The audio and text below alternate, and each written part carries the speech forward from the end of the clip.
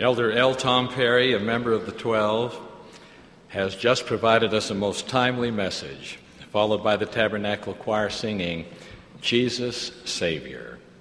Following my remarks, the Tabernacle Choir will conclude this session by singing, How Gentle God's Commands.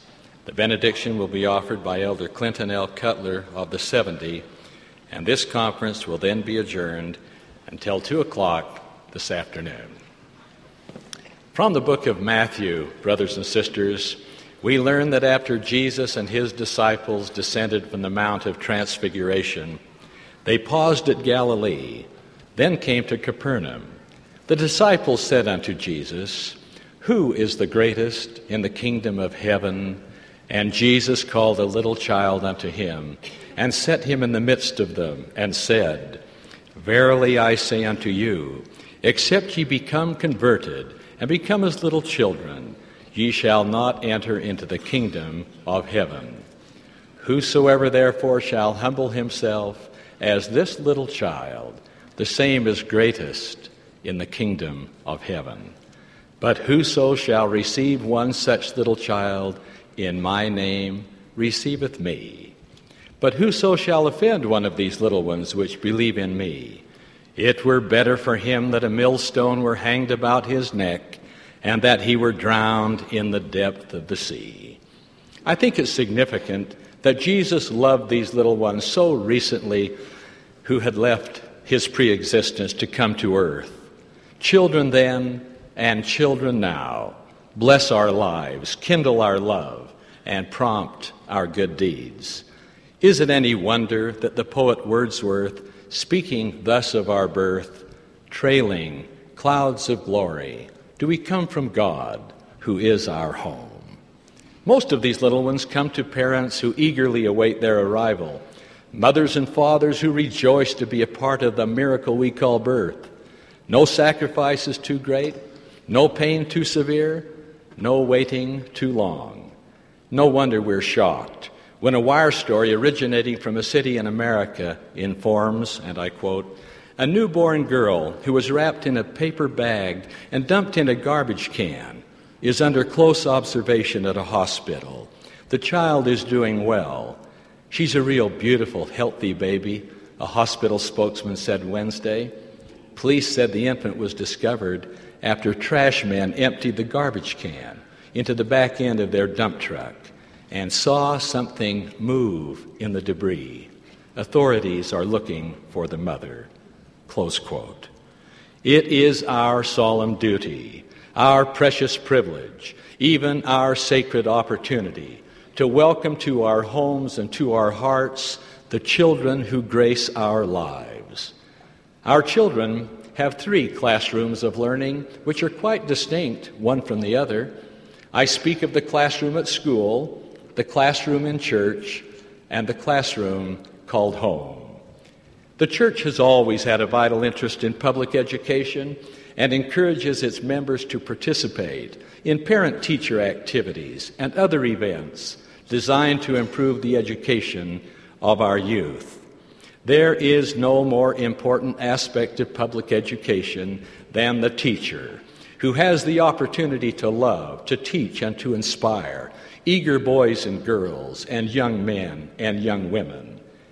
President David O. McKay said, teaching is the noblest profession in the world. Upon the proper education of youth depend the permanency and purity of home and the safety and perpetuity of the nation. The parent gives the child an opportunity to live. The teacher enables the child to live well.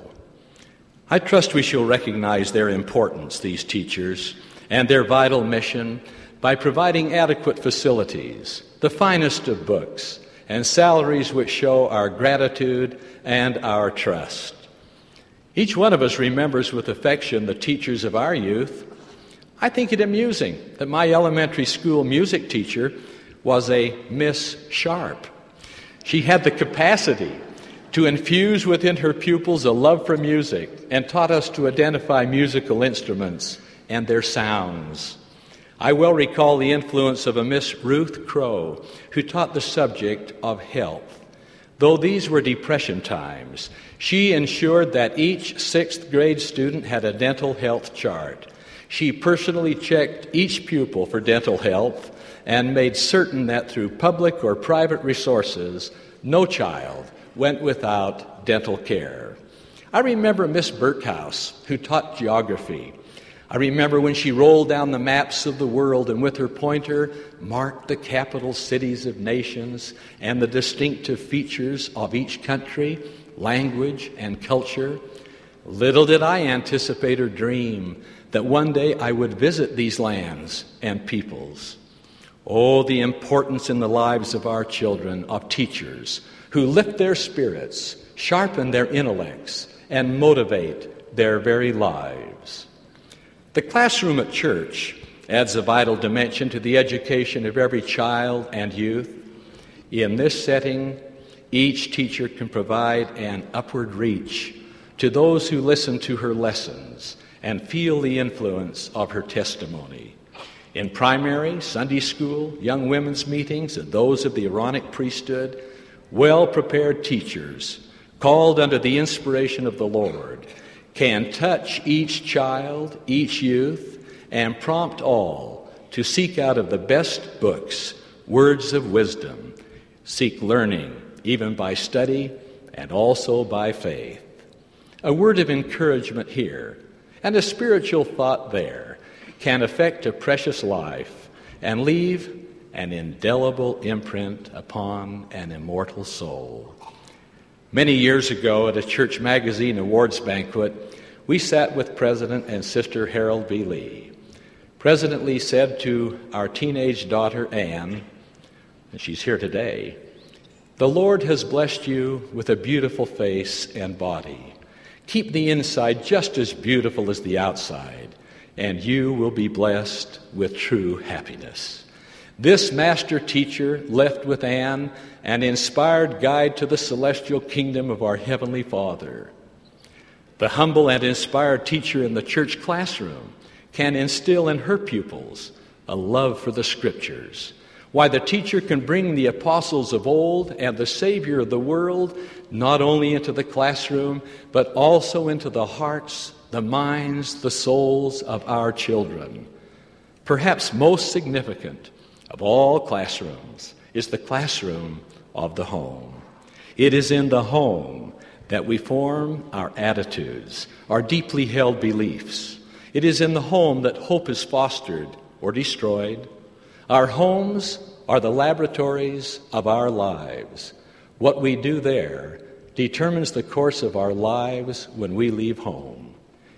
Dr. Stuart E. Rosenberg wrote in his book, The Road to Confidence, and I quote, "Despite all new inventions and modern designs, fads and fetishes, no one has yet invented or will ever invent a satisfying substitute for one's own family." Close quote. A happy home is but an earlier heaven. President George Albert Smith asked, "Do we want our homes to be happy? If we do, let them be the abiding place of prayer, thanksgiving, and gratitude." There are those situations where children come to mortality with a physical or a mental handicap. Try as we will, it's not possible to know why or how such events occur.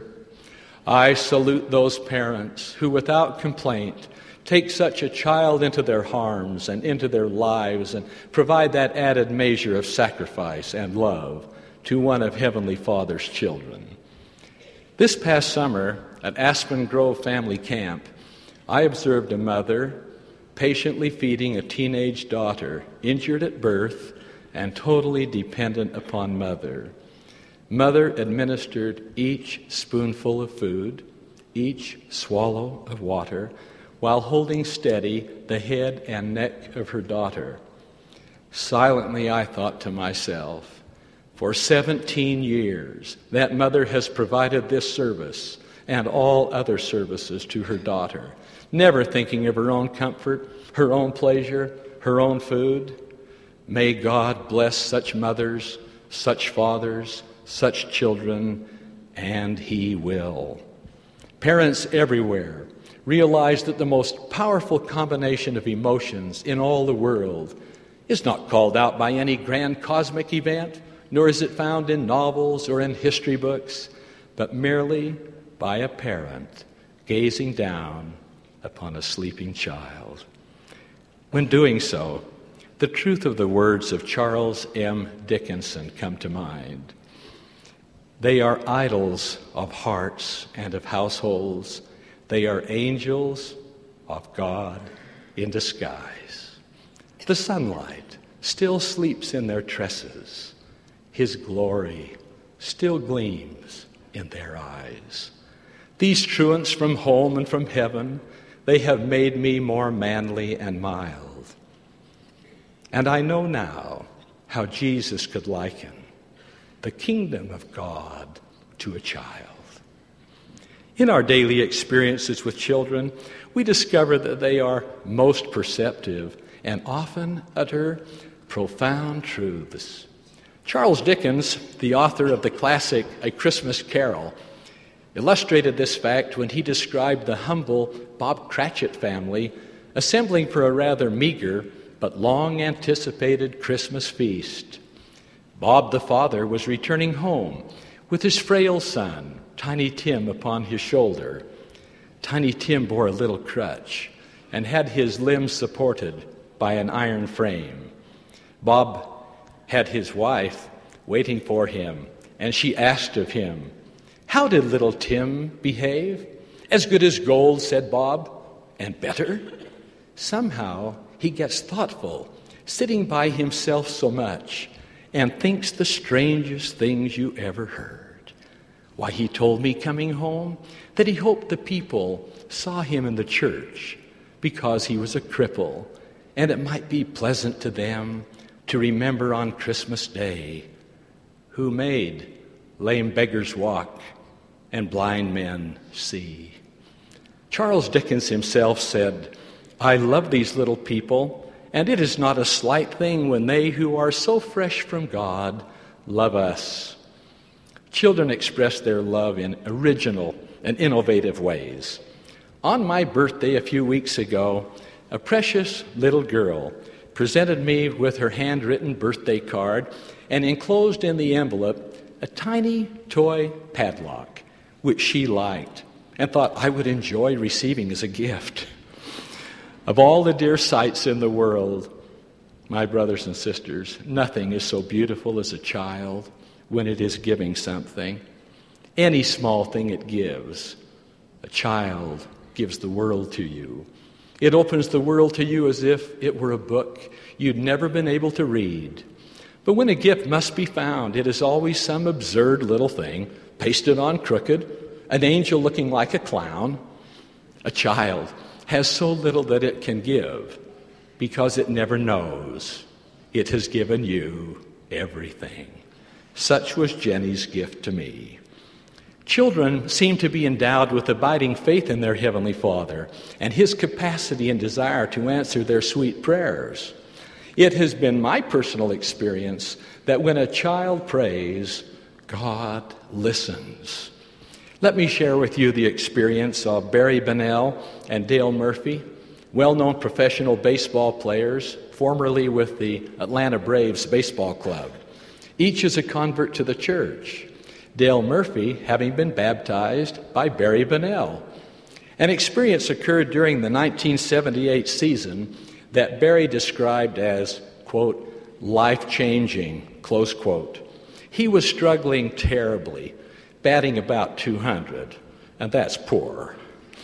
Because of his performance, he was down on himself. He felt miserable. He really didn't want to go when Dale Murphy asked him to come along to the hospital. But he went anyway, and there he met Ricky Little, a stalwart Atlanta Braves supporter, but a youngster afflicted with terminal leukemia. It was readily apparent that Ricky was near death.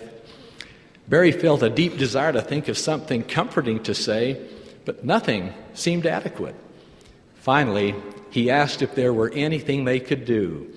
The youngster hesitated and then asked if they would each hit a home run for him during the next game. Barry said later, that request wasn't such a hard thing for Dale, who in fact hit 2 homers that night. But I was struggling at the plate and hadn't hit a homer all year. Then I felt a warm feeling come over me. And I told Ricky, you count on it. That night, Barry Bonnell hit his only home run of the entire season. A prayer and a wish of a boy had been answered. If only all children had loving parents, safe homes, and caring friends, what a wonderful world would be theirs. But unfortunately, all children are not so bounteously blessed. Some children witness their fathers savagely beating their mothers, while others are on the receiving end of such abuse. What cowardice, what depravity, what shame. Local hospitals everywhere receive these little ones bruised and battered, accompanied by bald-faced lies that the child ran into the door or fell down the stairs. Liars, bullies who abuse children, they will one day reap the whirlwind of their foul deeds. The quiet, the hurt, the offended child victim of abuse, and at times incest, must receive help. A district judge in a letter to me declared, sexual abuse of children is one of the most depraved, destructive, and demoralizing crimes in civilized society. There is an alarming increase of reported physical, psychological, and sexual abuse of children.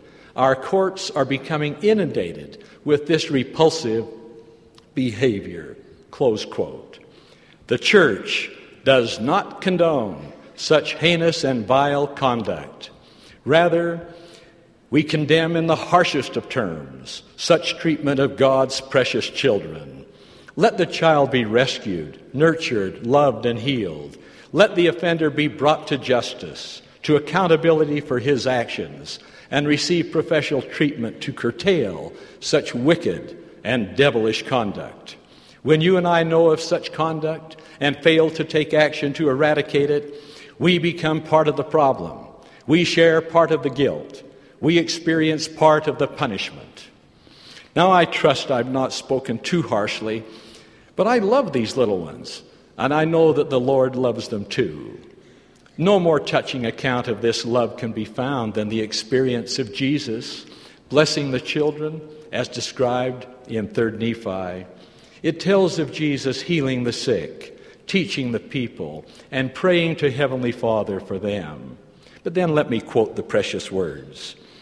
Jesus took their little children one by one and blessed them and prayed unto the Father for them. And when he had done this, he wept again. And he spake unto the multitude and said unto them, Behold your little ones. And as they looked to behold, they cast their eyes toward heaven. And they saw the heavens open, and they saw angels descending out of heaven as it were in the midst of fire. And the angels did minister unto them. You may ask, do such things occur today? Let me share with you the beautiful account of a grandmother and a grandfather now serving a mission and the manner in which their little grandson was blessed. The missionary grandfather wrote, My wife Deanna and I are now serving a mission in Jackson, Ohio. One of our big concerns as we accepted a mission call was our family. We would not be there when they had problems.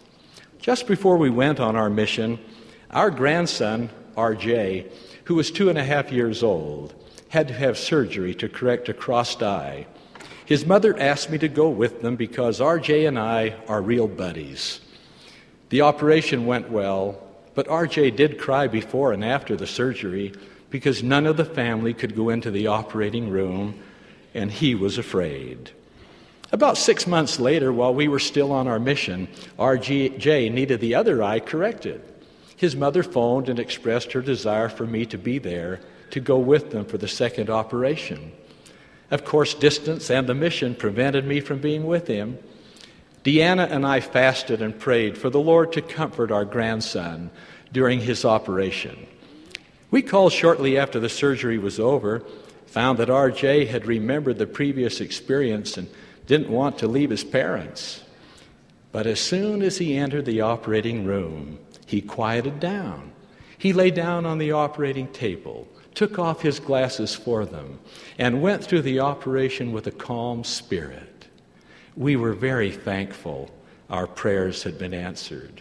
A couple of days later, we called our daughter and asked about R.J. He was doing fine, and she related this incident to us. In the afternoon after the operation, R.J. awakened and told his mother that Grandpa was there during the operation. He said Grandpa was there and made it all right. You see, the Lord made the anesthesiologist appear to that little boy as though he were his grandpa, but his grandpa and his grandma were on a mission 1,800 miles away. Grandpa may not have been by your bedside, R.J., but you were in his prayers and in his thoughts. You were cradled in the hand of the Lord and blessed by the Father of us all. My dear brothers and sisters, may the laughter of children gladden our hearts. May the faith of children soothe our souls. May the love of children prompt our deeds, for children are an heritage of the Lord. May our Heavenly Father ever bless these sweet souls, these special friends of the Master, is my humble and earnest prayer. In the name of Jesus Christ, amen.